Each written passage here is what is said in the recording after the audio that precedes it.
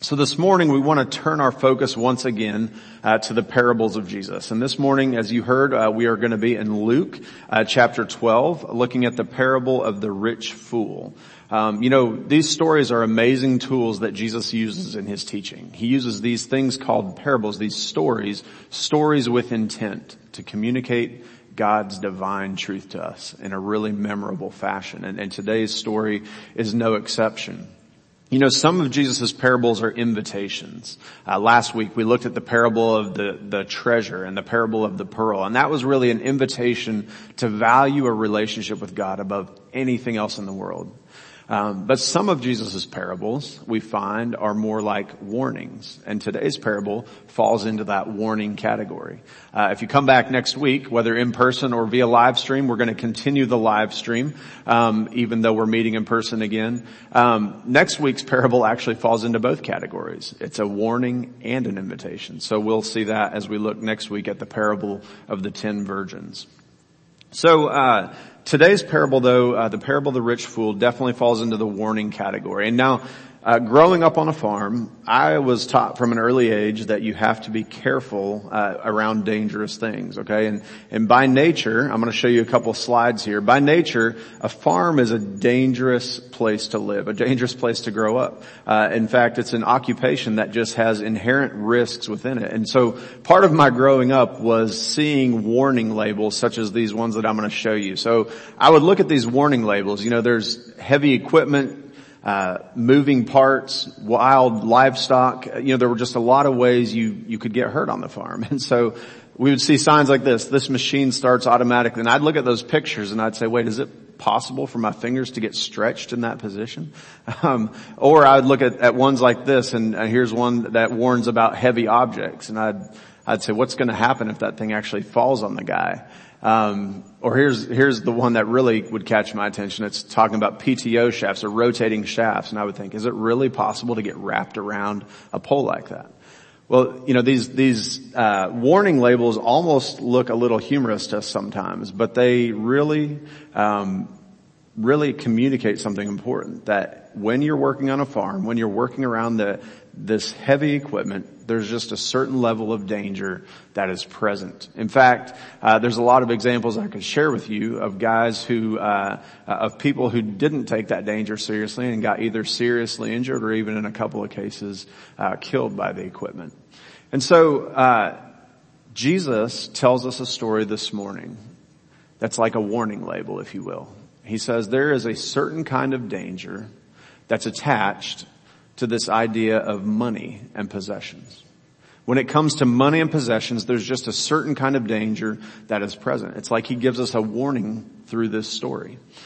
He says, if you have to interact with money or with possessions, you need to realize that there's just some kind of danger that goes along with it. And last time I checked, folks, every single human being that lives has to interact with money and possessions. And so we need to realize we are interacting with something that can become dangerous because of what it does to our hearts. This is a teaching, as we're going to see this morning, that's really taught throughout Scripture, and the saints of old have recognized the danger as well. Basil the Great says this. He says, greed and wealth are similar to alcoholism. When you get a taste, you want another taste, and you keep going back for more and more and more and more until it ends up destroying you. There's a movie, many of you may have seen this movie, Fiddler on the Roof, and the hero of that story is this older guy named Tevye, right? And he's actually a poor man, and the whole movie is him kind of talking about how he longs to have money or to have enough to live off of. And there's one quote in there that I love, and he says, money is the world's curse. May the Lord smite me with it, and may I never recover. So this is what this poor guy says. And, it's interesting. When you look at the title of this parable, the parable of the rich fool, you might think, oh, well, I'm not rich, so I suppose that parable is for rich people. But I think when you hear quotes like from that poor man and Fiddler on the Roof, or you look at this parable this morning, you realize that the temptation to be drawn astray by riches is not a temptation just for rich people, and it's not a temptation just for poor people. There's something about the way humans are wired that this is a dangerous hazard for any person. And so that's what we want to look at this morning, is this idea that it's a heart issue. For some reason, we as humans are tempted, we are led astray by the devil to fall into the trap of valuing riches more than valuing the Creator. So let's look at the parable this morning, and kind of we want to talk just for a second about what is the context of this parable. What's the context of what's going on here in Luke chapter 12 as Jesus tells this story. And Luke 12 is really, it's kind of right dead center in the book of Luke, and there's a lot of stuff in chapter 12. But one thing that I did find interesting on both sides of this parable, this chapter, Jesus talks a lot about possessions. He talks about anxiety. He talks about value. And on the front side of the parable, in verses 6 and 7, Jesus talks about birds. This is interesting. He says, "Are not 5 sparrows sold for 2 pennies, and not one of them is forgotten before God? Why, even the hairs of your head are all numbered. Fear not, you are of more value than many sparrows." Okay, so he talks about how God values us and wants to take care of us. Okay, so that's on the front side of the parable. Well, let's look down to verse 24. This is right after the parable. He says, "Consider the ravens. They neither sow nor reap. They neither have neither storehouse nor barn, and yet God feeds them. Of how much more value are you than the birds?" So those are kind of the 2 little things about birds that surround this parable. And you say, well, what's the deal? Why would he tell a story about riches and wealth in the middle of that? I think part of what Jesus is getting at in this chapter is that we are so worried about how we're going to take care of ourselves, and not just today. If we get today covered, then let's think about tomorrow. And if we get tomorrow covered, then we should think about maybe the next 30 years, and we should plan out our retirement so that we never have to worry one single day of our life about where our provisions are going to come from. And I think Jesus is trying to tell us through this parable and through this chapter that we place our allegiance, our security, our loyalty oftentimes in the wrong things. And that's a hazard that can lead our soul astray. Another word about the context. The first parable we looked at was the parable of the sower and the seed. And so back in Matthew 13 verse 22, put this on the screen, it says this: "As for what was sown among the thorns, this is the one who hears the word, but the cares of the world and the deceitfulness of riches choke the word, and it proves unfruitful." So this is what Jesus reminds us of. He says that as you hear my word, there are certain things that will make the word ineffective. And guess what? One of the major ones that he points out in Matthew 13 is the deceitfulness of riches. There's just something inherently deceitful about wealth that pulls us in and can pull us away from Jesus. It's a real hazard. One other thing, just before the parable, why does Jesus actually tell this parable? Well, we find him in Luke 12, 13 through 15, again having an interaction with the crowd. And so let's read these verses and see what precedes his telling of this parable. So Luke 12, verses 13 through 15, it says this: "Someone in the crowd said to him, 'Teacher, tell my brother to divide the inheritance with me.' But Jesus said to him, 'Man, who made me a judge or an arbitrator over you?' And he said to them, 'Take care and be on your guard against all covetousness, for one's life does not consist in the abundance of his possessions.' And then he told them a parable."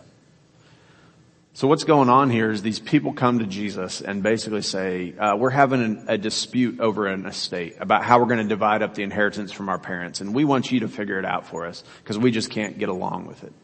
I actually have a friend who's an estate attorney, estate planning attorney, and she said, "Marcus, if it wasn't for the attorney-client privileges, I could tell you story after story of just tragedy when families start fighting over the wealth and over the inheritance." And what that is just a symptom of where our hearts are and where our hope lies. And especially that hope of getting an inheritance from parents. And so that's the setting into which Jesus says, let me tell you this parable. You all are struggling with this idea of, I want my share, I want my money, I need it. And Jesus says, let me tell you a parable. But before he says that, he says, one's life does not consist in the abundance of his possessions. So that kind of gives us a hint to where he's going. And that phrase is kind of repeated again immediately after the parable in verse 23. For life is more than food, and the body is more than clothing.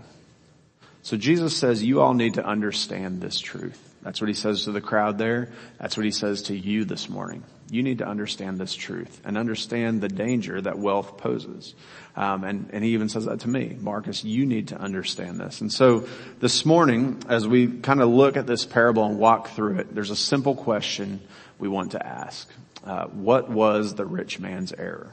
What was the rich man's error? And if you see, hopefully you were able to access the bulletin online and print this out. This is part of the outline that's in your bulletin for you this morning.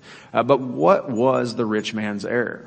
And I used to think about this as a kid growing up, especially if you read verses 17 and 18 of this parable, you might think, well, what's the big deal? What's he doing wrong here? Verse 16, it says, he told them a parable saying, the land of a rich man produced plentifully. He had a good crop. And he thought to himself, what shall I do? For I have nowhere to store my crops. And he said, I will do this. I will tear down my barns and build larger ones. And there I will store all my grain and my goods. And so you read that and you might say, well, good for him. He had a good crop, a good harvest. I mean, that's what every farmer wants. Everyone wants to have a good year in their career. And he says, I don't have room for it, so I'm going to tear these things down and build bigger ones to hold all the grain that has been provided. And that doesn't actually sound bad, does it? In fact, I think most of us would say that sounds like a good business plan. Now, let me show you a picture, okay? So this is two pictures from Google Maps that I took just this week of the farm where I grew up, okay? So this is what I grew up with. If you can see this picture, this is not a great shot. It's just from the Google car driving by the farm. You can see there the barn, the grain silos, the grain bins, and just the other buildings there on the property. Here's an aerial photo of it from Google Earth, and you can see all the different buildings and barns and grain bins. And I still remember when I was a kid, I would read this parable and I would think, if my dad builds a new grain bin, like is he violating this? Like is he doing something wrong? And the reality is no. Again, what the man says in verses 17 and 18, for the most part, don't reveal anything wrong. It's just a plan of what you would do with your business. If you need more space, you expand and build more space. So what was the rich man's error? The answer is this. He sought security through his possessions and his wealth. He found his security through his possessions and his wealth. And how do I know that? Well, there's really two things. Look at verse 19. So what he says in verse 19 is the major key here. And he says, I will say to my soul, soul, you have ample goods laid up for many years. Relax, eat, drink, and be merry. In other words, he's saying, I've provided for myself. I'm dependent on myself. Did you notice? Here's the other reason we know that he kind of had his heart in the wrong place. Back in verses 17 and 18, did you notice how many times he says, what shall I do? For I have nowhere to store my crops. And he said, I will do this. I will tear down my barns and I will store all my grain and my goods. You notice how many times he says I and me and my, very focused on himself, very reliant on himself. And I think what we see here is that he is finding his security in his wealth and possessions. He says, because I have all these things, I'm good. In fact, he's talking to himself in the third person, right? He says, soul, relax, eat, drink, and be merry. You've done real well for yourself. Why don't you just enjoy this? Now that verse 19 can make some of us squirm a little bit, right? Because in some ways we would say, well, that's what I'm trying to do with my retirement. I'm trying to save up so that I can relax and say to myself, you've done well for yourself. Just relax now. Eat, drink, and be merry. And I think what Jesus tells us is that if we place our security and our hope in anything other than him, our heart is in the wrong place. So this rich man sought security through his possessions and his wealth. It was really idolatry. He was worshiping the possessions that he had, placing all his hope in them, all his trust in them. And what we see here is that it's a false hope. Look at verse 20. But God said to him, you fool, this night your soul is required of you, and the things you have prepared, whose will they be? So is the one who lays up treasure for himself and is not rich toward God. So this man had a false hope, a counterfeit hope, if you will. And I think what Jesus is reminding us of in this parable and throughout all his teaching is that the only true hope we can have is in Jesus Christ himself. Jesus is our only hope in life and in death. And this man who trusted in his security, trusted in his wealth, made a grave error. So it's easy to say, okay, what's this man's error? The simple question is, what was his error? Well, he sought his security and his wealth and possessions. We can see what it was, but here's a not so simple question, because this is where the rubber meets the road for us. Okay, this is not so simple. The question is this: how can we avoid this same error? Because it's easy to point the finger at him and say, what a fool, fool, idiot. Can't believe he did that. He thought he was providing for himself. And yet, I think Jesus is telling us, he's telling the crowd in Luke 12, that this is something that every human struggles with. Because see, rich people, if you look at somebody who's rich, they might be consumed with hoarding more and more and taking in more things and just living in luxury, very self-focused. But the same is actually true of people who don't have possessions. They're focusing on how can I get more, or longing for more, coveting, if you will, one of the 10 commandments. And so this is a major trap, a major counterfeit hope that many people have. So how do we avoid this error? I think we have to recognize the counterfeit that's out there, the counterfeit hope, and then find our security in Christ alone. We just sang that song, In Christ Alone. And that's really the message of Scripture. Our hope is in Christ alone. So beware of the counterfeiting. Here's a picture of some counterfeit bills. The thing about counterfeits are that they look a lot like the real thing.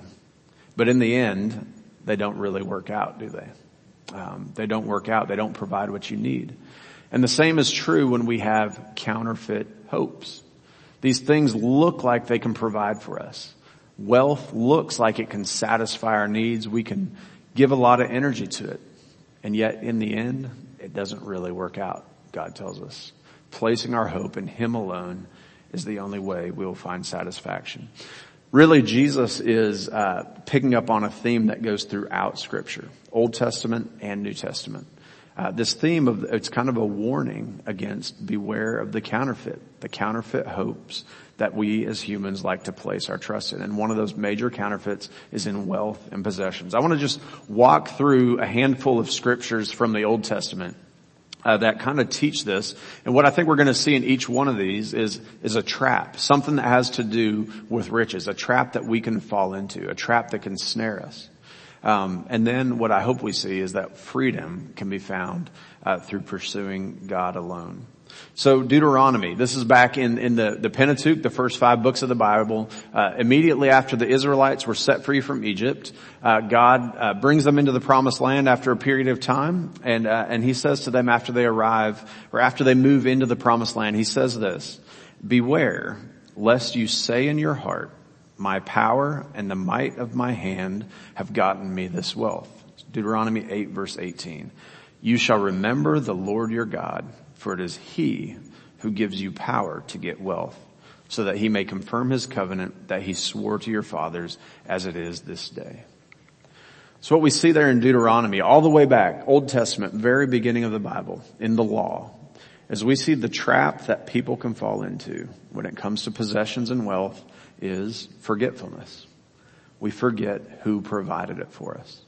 It's a trap we need to avoid. And so it's so easy, as the rich man in our story did, to say, "Self, you're pretty amazing. You've done a great job." And he just goes on and on about I and me and my, and everything's about him.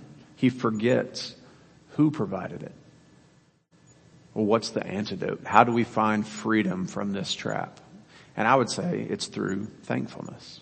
Freedom is found through thankfulness. And we see that in Deuteronomy 8. You shall remember the Lord your God. In other words, remember to thank Him for what He's provided for you. So we find freedom from this trap of forgetfulness, this trap of self-reliance through thankfulness. And so that's one of the traps. We want to skip ahead. Really, the Old Testament is divided into three sections: the law, the prophets, and the writings. So I want to give you another one from the writings, from the book of Psalms. And there's a lot in Proverbs that deal with wealth, but also one here from the book of Psalms. And Psalm 49 is really a great psalm to challenge your perspective on wealth and on how you see the possessions that God has given you. In fact, one of the things that God's pointing out in Psalm 49 is the temporary nature of wealth and of possessions, which is something that the rich fool discovered in Luke chapter 12. Psalm 49 verse 16 says this: "Be not afraid when a man becomes rich, when the glory of his house increases. For when he dies, he will carry nothing away. His glory will not go down after him." So church, this is something important to remember, that the wealth and possessions that we have in life are temporary. I heard a speaker say one time, you've never seen a hearse pulling a U-Haul trailer, have you? Because you can't take your possessions with you to the grave. When you die, they go to someone else. Wealth is temporary. That's one of the big teachings of Old Testament and New Testament alike. That God says, remember these possessions, these things you're working to accumulate are temporary. What is not temporary is your soul and your eternal future with God, if you know Him. So the trap here, I think, that we fall into on earth as we look at our possessions is this idea of hoarding them. The rich fool hoarded his possessions, just like the person in Psalm 49 hoarded all these wealth and things and stacked them up to get as many as they could. And God says, you fool, they're temporary. So how do we get freedom from this idea of hoarding and greediness? Freedom comes, I think, through an eternal perspective, through the eternal hope, remembering that our hope is in Christ alone. And remembering that this world is not all there is. Our time on this earth is temporary. And God says what you do on this earth affects how you will experience eternity.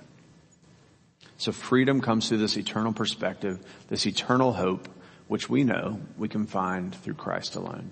And placing your faith in Christ alone. That's an important piece of this puzzle.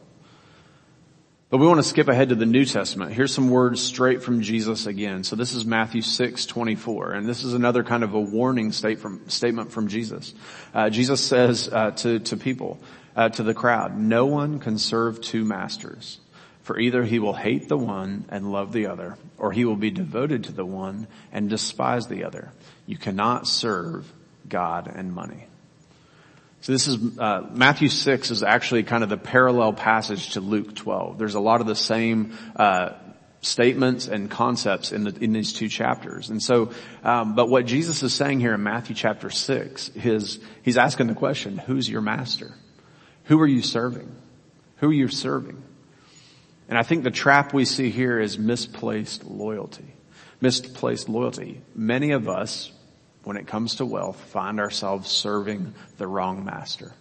We serve the wrong master. And how do we get freedom from this? Well, I would say that freedom from this trap comes through a relationship with the right master, with the loving master, with the good shepherd.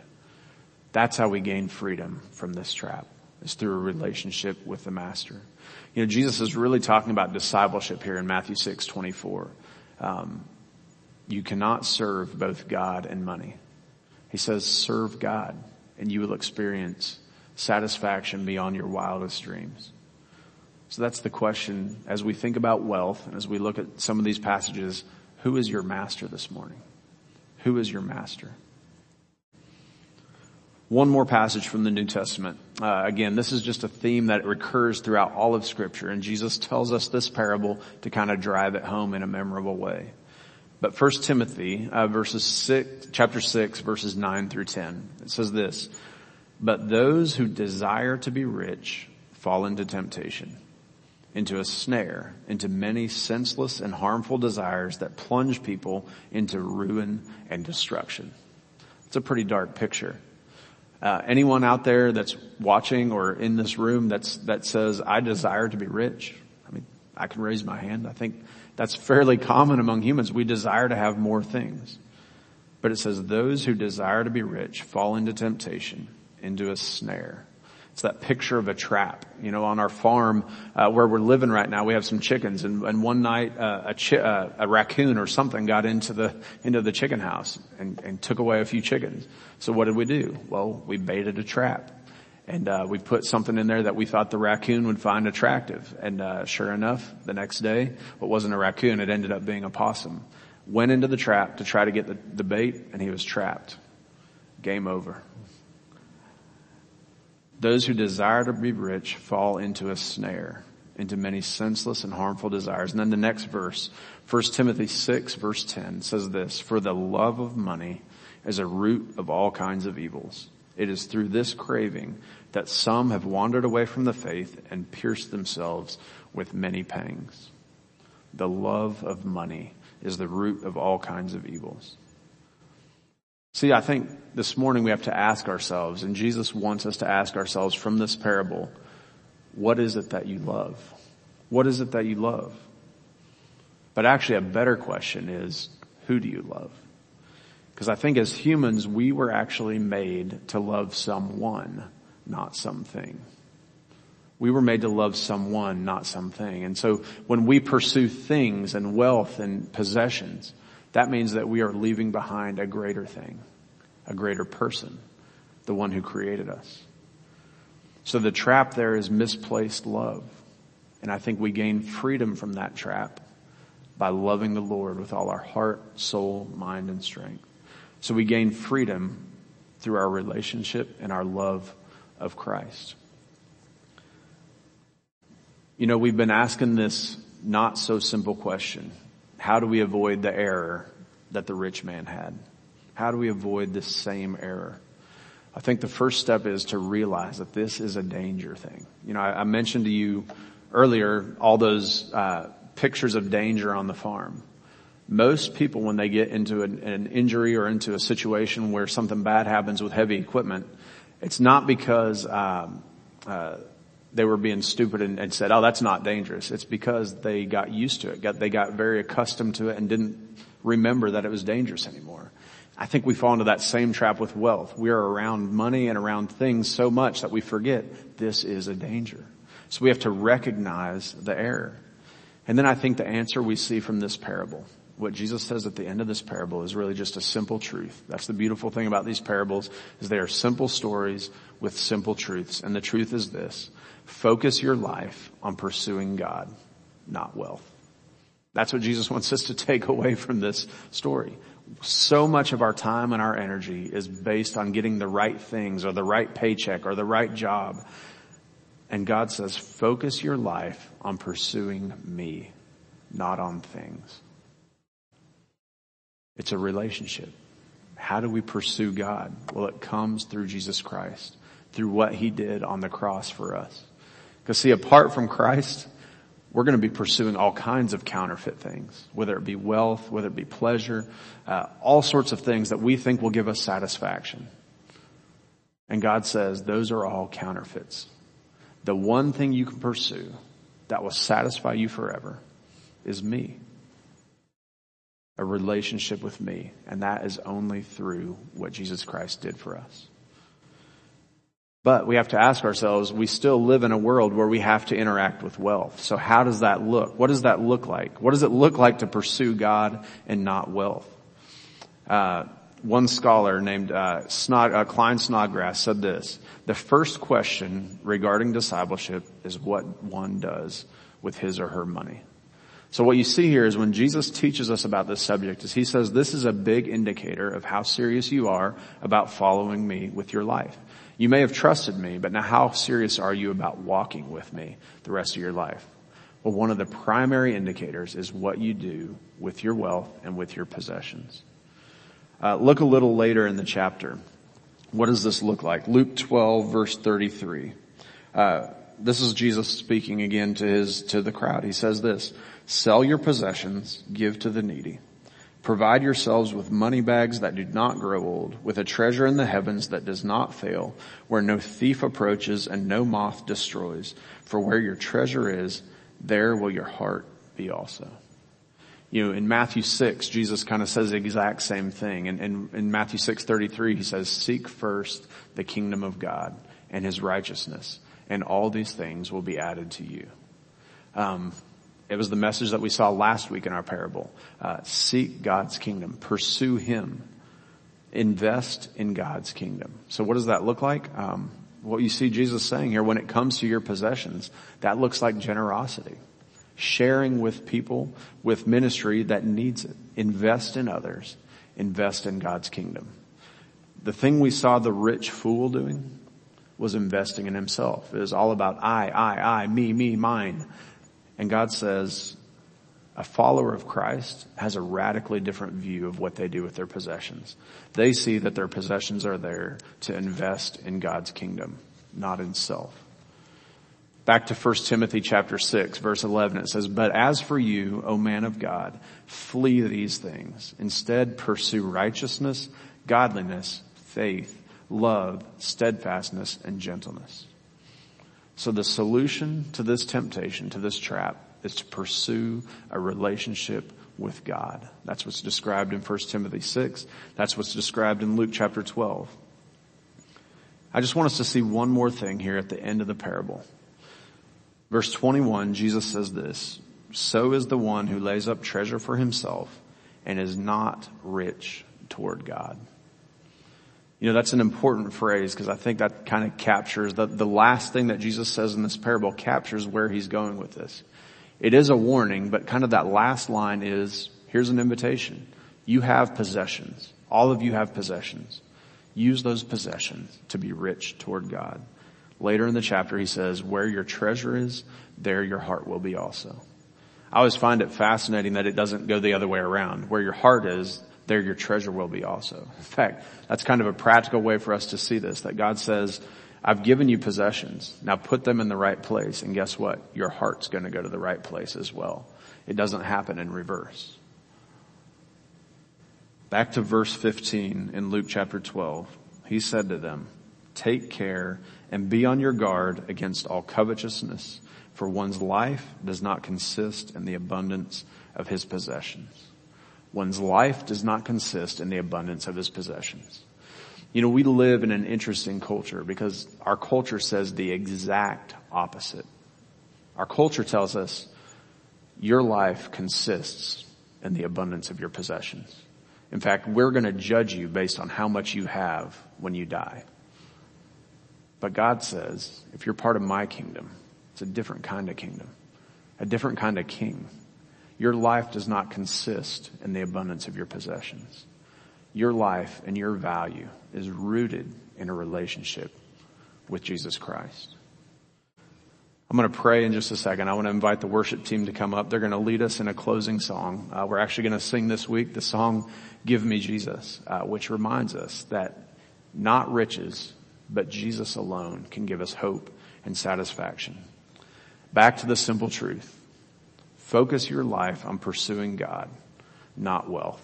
Be rich toward God, and remember that your life does not consist in the abundance of possessions. Use those possessions to honor God. Psalm 67 says, may God be gracious to us and bless us and cause his face to shine upon us. A lot of times people like to use that as a blessing, maybe even as a benediction for a worship service like this. But the psalm doesn't end there. It says that your way may be known on earth, your saving power among all nations. Let the peoples praise you, O God. Let all the peoples praise you.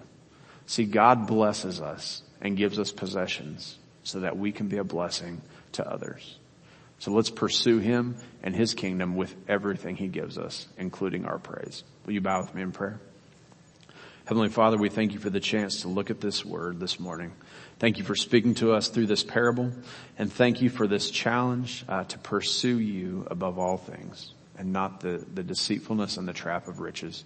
God, I pray that you would help each individual, myself included, to fight against this snare, God, and deliver us from this evil. In your name we pray. Amen.